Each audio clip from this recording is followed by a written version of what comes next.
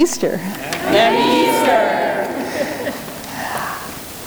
I was thinking about how almost all of these stories that we read tonight involve prophets and apostles being told something that changes their life forever. And I was thinking about the ways that that's happened to me a few times in my life, and probably you've had a few times in your own life where somebody has said a sentence to you that maybe changed your life forever. I'm thinking about Becca. You're pregnant, right? Changed your life forever. 2 words. Or how about, I love you? Or you're moving? Or this is the last season of Downton Abbey. Or what? Can you think of something that someone said to you that changed your own life forever? Does it come to mind? And that's what we're telling the story of over and over in these scripture lessons today. We're hearing the story of Ezekiel standing in a valley of dry bones where all there is death around him. And he's being told by God to prophesy to these dead bones and make them live. Prophesy to the bones. Him personally being called out in that way. Or Moses being called by God to lead the people of Israel through the sea, on dry land, from slavery into freedom. Something that changes who he is in his life forever. Or Noah being called to get on the ark with all of creation as the chaos rises around them. And then coming to the other side of death and chaos and being promised that God has given up justice forever and now is dispensing mercy. Over and over we hear these stories. And then this story that I just read to you, where Mary Magdalene has gone to what she thinks is Jesus' tomb to get his body ready decently for burial. And she's met by this man who asks this question that just turns me like cold. It's in shock when she sees that the tomb is empty.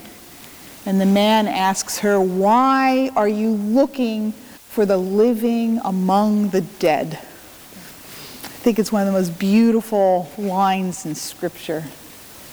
And you could come here just to listen to these passages of Scripture about other people having these life-changing, world-changing things said to them that changed who they were.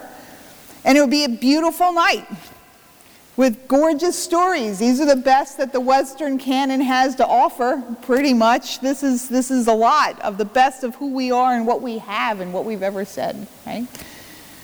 But if we come here as people of faith, we're not coming just to hear a bunch of gorgeous stories. Each of these stories is something that God is saying especially to you. You are being told tonight, you are made in the image of God. You have been delivered from slavery into freedom. You are being sent out into a world that's filled with despair and hopelessness to prophesy to a pile of dry bones and tell them to live.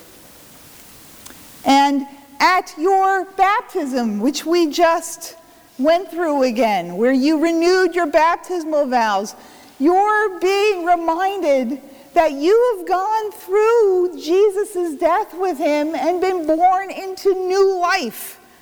That's something that happened to you.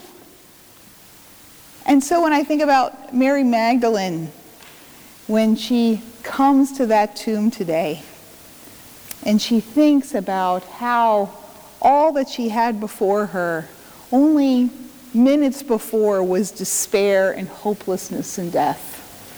And she comes there and she finds that the stone is rolled away and that there is nothing left of the hopelessness and death that she just had her life filled with only 2 seconds before. She is standing there this evening with you.